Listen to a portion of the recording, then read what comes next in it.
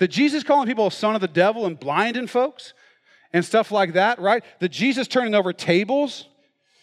The Jesus that has a torrent, a flood of life that he wants to give you, but it requires radical submission to him. That's not a tame Jesus. That's a scarier Jesus for most of us. That's a tougher Jesus for most of us to want to follow.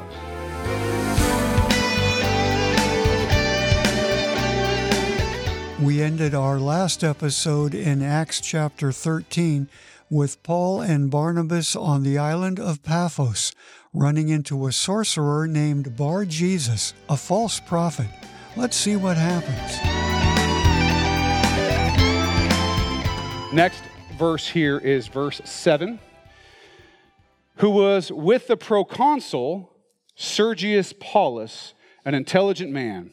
This man called for Barnabas and Saul and sought to hear the word of God. Okay, so Paphos is the capital of Cyprus. And the proconsul, the Roman governing person, would have been seated there in Paphos. So that's who we're talking about here.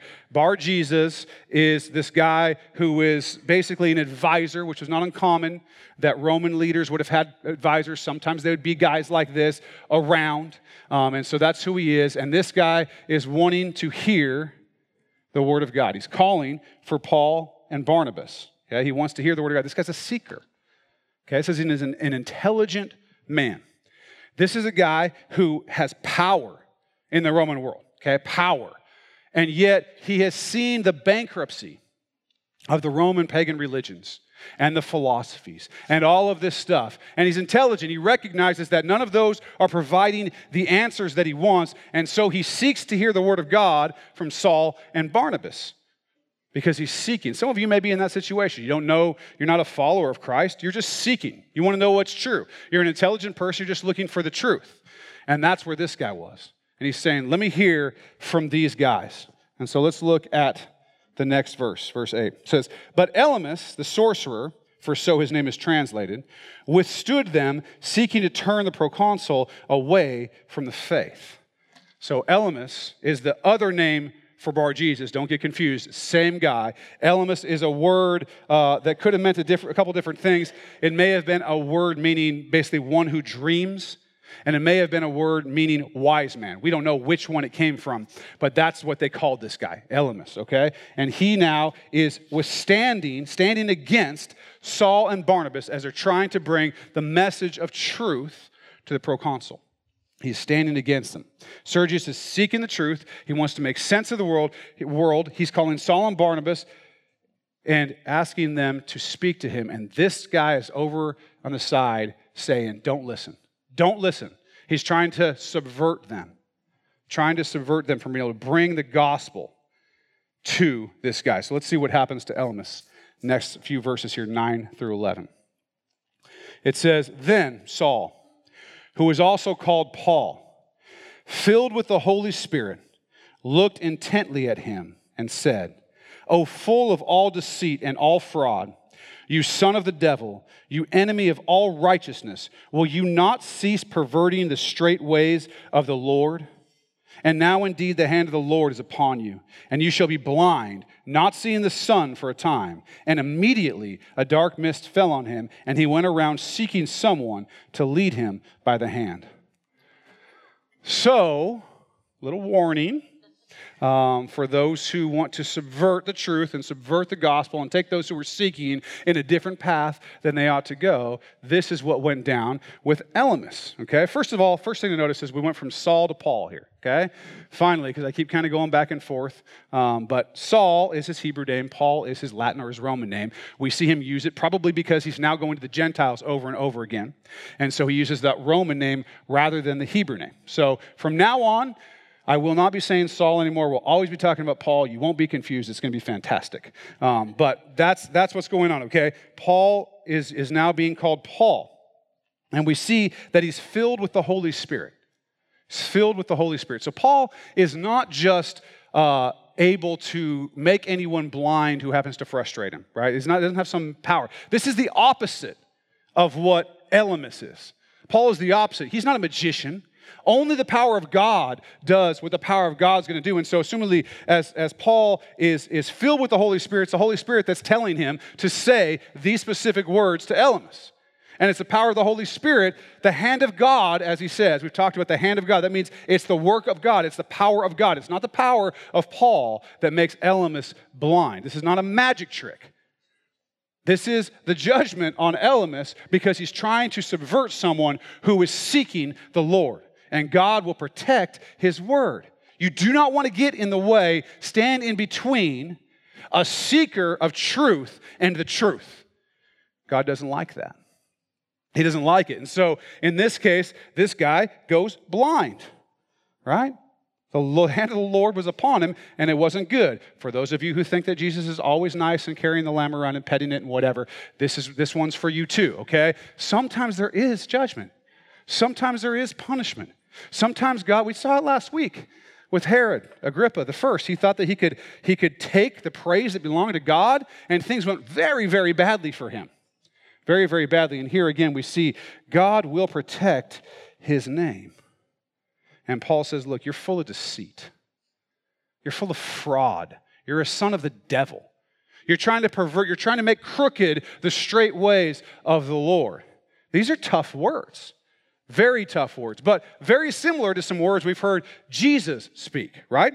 If we look at John 8:44, we see Jesus talking to some Jewish leaders, and he says this to them: "You are of your father, the devil, and the desires of your father you want to do.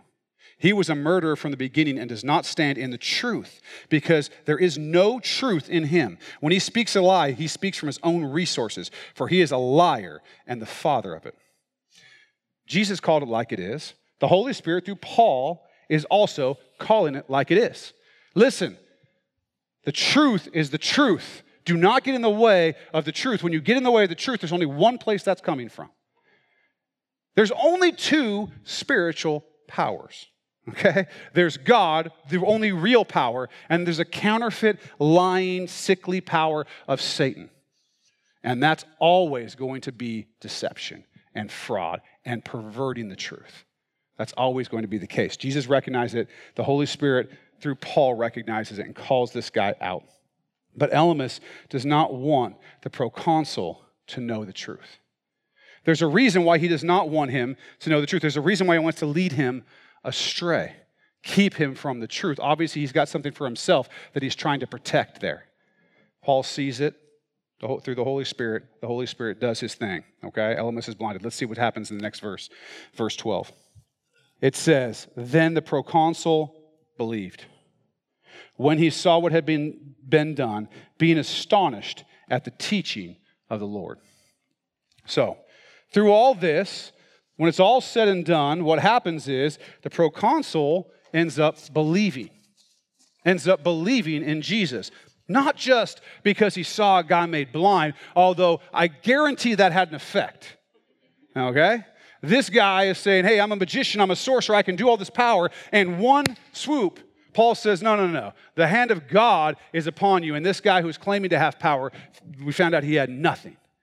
He had nothing. And the second the hand of God put him and made him as blind in his eyes as he was in his heart, right? And he saw that. But it says he was astonished at the teaching. Astonished. He was knocked over. He was taken aback. Again, an intelligent man, a seeker of the truth. And as Paul, we know what Paul would have done. He would have brought the scriptures to him. He would have brought the witness of the resurrection of Jesus Christ. He would have brought all this to him. And as these things come, the proconsul is knocked over with the power of the truth. Because when he's seeking it and wants to find it, nothing was going to stop him from finding it, including this guy who wanted to keep him from it. And he ends up believing in Jesus. This is not a dumb guy. By the way, Sergius Paulus, we have an inscription in Rome.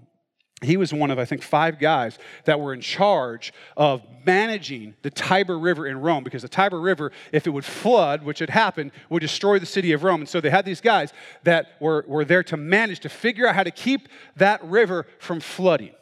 Now, not many of us in this room are smart enough to know how to keep a river from flooding.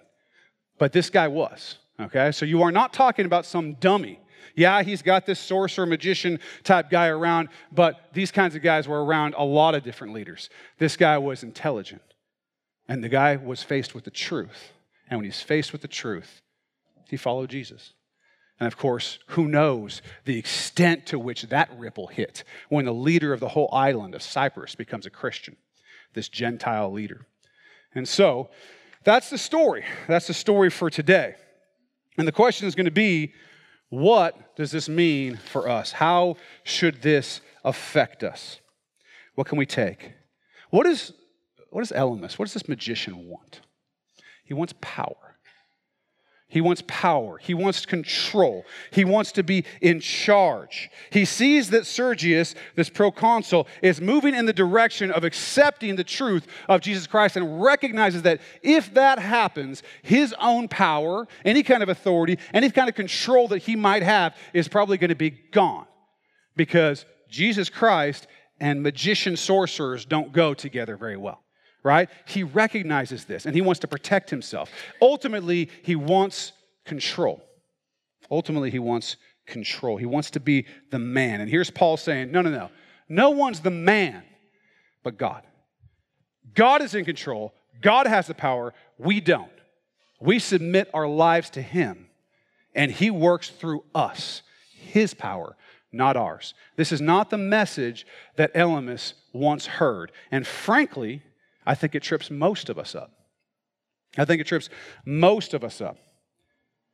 When Jesus is the Jesus that you can just kind of go and see on Sunday morning and sing a few songs and sort of leave it there, that's the more controllable Jesus. That's the more tame Jesus, right? The Jesus calling people a son of the devil and blinding folks and stuff like that, right? The Jesus turning over tables. The Jesus that has a torrent, a flood of life that he wants to give you, but it requires radical submission to him. That's not a tame Jesus. That's a scarier Jesus for most of us. That's a tougher Jesus for most of us to want to follow because we lose control.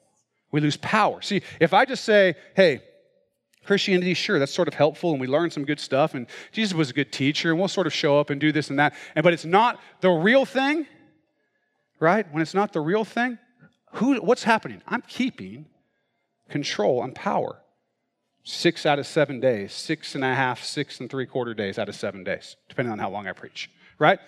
That's what we're doing. We're saying we want the control. We want the power. We don't want to give it up.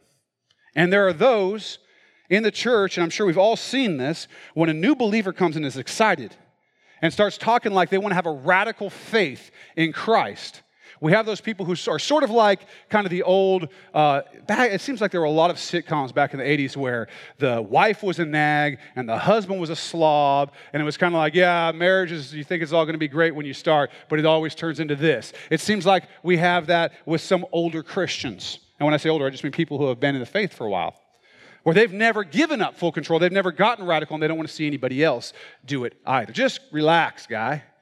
Get the coffee cup with the verse on it. Show up on Sunday when it's convenient. That's more than most people do. And just relax. Don't make the rest of us look bad, okay? You're just going to get jaded like me eventually, right? That's what's going to happen. That's Elymas. That's the Elymas. But I'm actually less concerned about that person. I haven't seen a lot of that in this church, certainly. I'm actually more concerned about the Elymas inside us. That when the Holy Spirit is coming and speaking truth to us, and he's saying, listen, I want radical obedience, radical submission so that I can do powerful, radical works through you and through the church. And then we go, well, hang on a second. What do I have to give up? What do I have to give up? I don't know. Like Elymas, not wanting to give up the power and the control, we have that same sort of moment inside ourselves. I don't know. I don't know that I want to give up that control. I don't know that I want to give up that power. I can give you Sunday morning occasionally, but I don't know, not football season, of course. I mean, let's not be crazy. But I can do that, but I can't get into this whole radical thing. What will people think? Right? It's not reasonable. It's not reasonable. That's Elymas. That's the voice of Elymas, right? When the Holy Spirit, when we're sitting here on Sunday, and I know it happens to you because it happens to me, and the Holy Spirit, those days where He's just pressing into you and saying, hey, I want you to come further up and further in. I want you to get real about this. And you're kind of like, I gotta go, right? That's Elymas. It will never be God. It will never be God when the thought is, let's tap the brakes. Let's slow down. Let's back out. That will never be God. God will never tell you to get further away from Him in relationship, ever. But sometimes we tell ourselves that. Sometimes we create our own little voice of Elymas, the magician, the sorcerer, the one who wants power, the one who wants control. Because we recognize that it takes an extreme level of faith and trust in God to truly let Him be in control. But that's what He's calling you to. See, there is no Jesus that is about Sunday morning sometimes.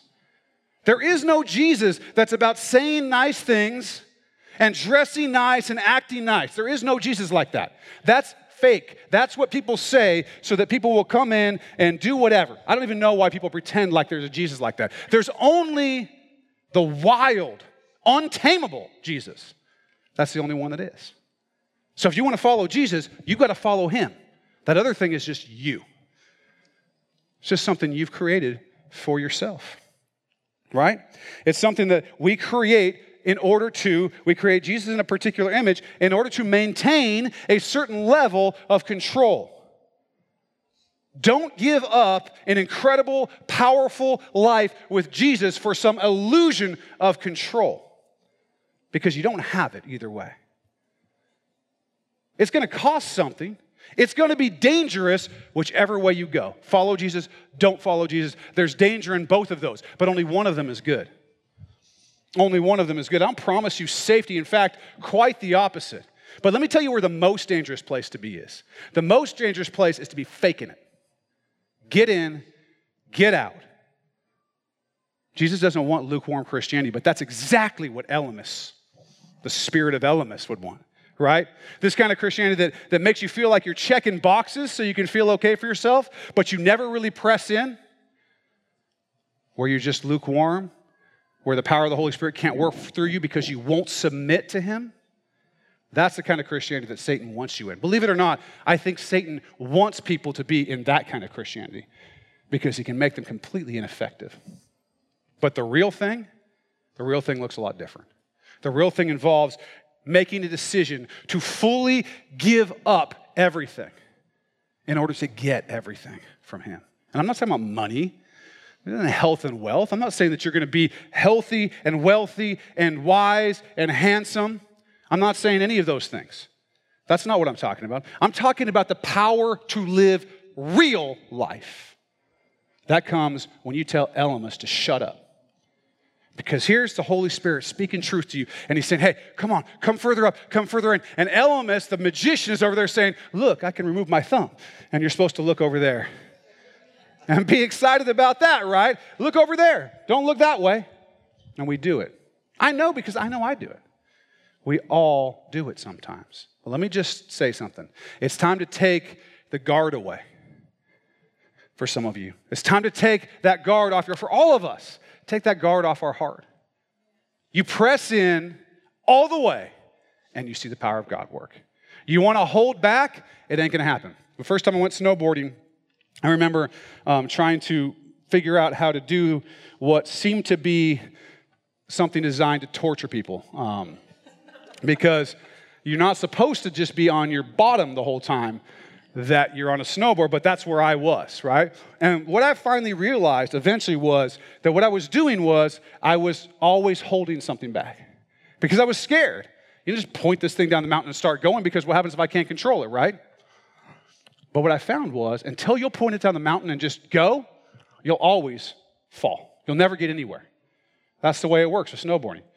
Sometimes in life, there are things where you just got to point the board down the mountain and go and trust God. Now, having said that, don't go up like Black Diamond Run. I've never done this before. Pastor David said, pointed that. No, don't do that. Try the bunny slope, Whatever. But with Christianity, it's all black diamonds. Exciting, adventurous, scary, bumps, bruises, persecution. Who wants to sign up? But you know what? Power and life. And life.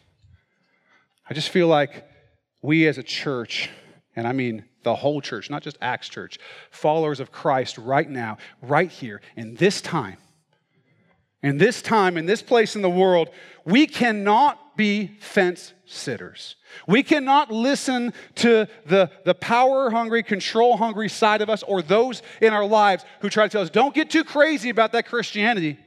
Don't do that. We still got, it's one thing to go to church on Sunday. We still got to be able to get drunk on Friday night. I can't lose that from you. So don't get too crazy about Christianity. There are those in your life who will speak that way. There's us speaking that way. And it's never coming from God. It's either coming from our own selfishness or worse. It's coming from where Paul said it's coming from. We don't want to be that person. I encourage you to press deeper and deeper into your relationship with God. And don't ask, Lord, what do you want me to do consistent with this list of things, of exceptions where I don't want to do these things. I don't want to move. I don't want to do this. I don't want to give more than one night a week up. I don't know. Don't do that. Press in and say, whatever you want. Lay down your selfishness and your pride and your desire for control and your desire to be in charge. Lay it down. Let the Lord do what the Lord wants to do. Don't pervert the straight ways of God. Go with the truth. Let God tell you what he wants from you and submit to him. And I promise you, every time that I've lived in that way and told Elymas to shut up and said, Jesus, I'm with you, every time it has been glorious. I didn't say without pain. I didn't say without difficulty, but glorious and life-sustaining and adventurous and amazing. And so I encourage all of us to do that. Press in. Can you imagine what would happen if we did that? If we really got out of the way and let God do his thing in and through us? It would be amazing. And the only thing in the way is us.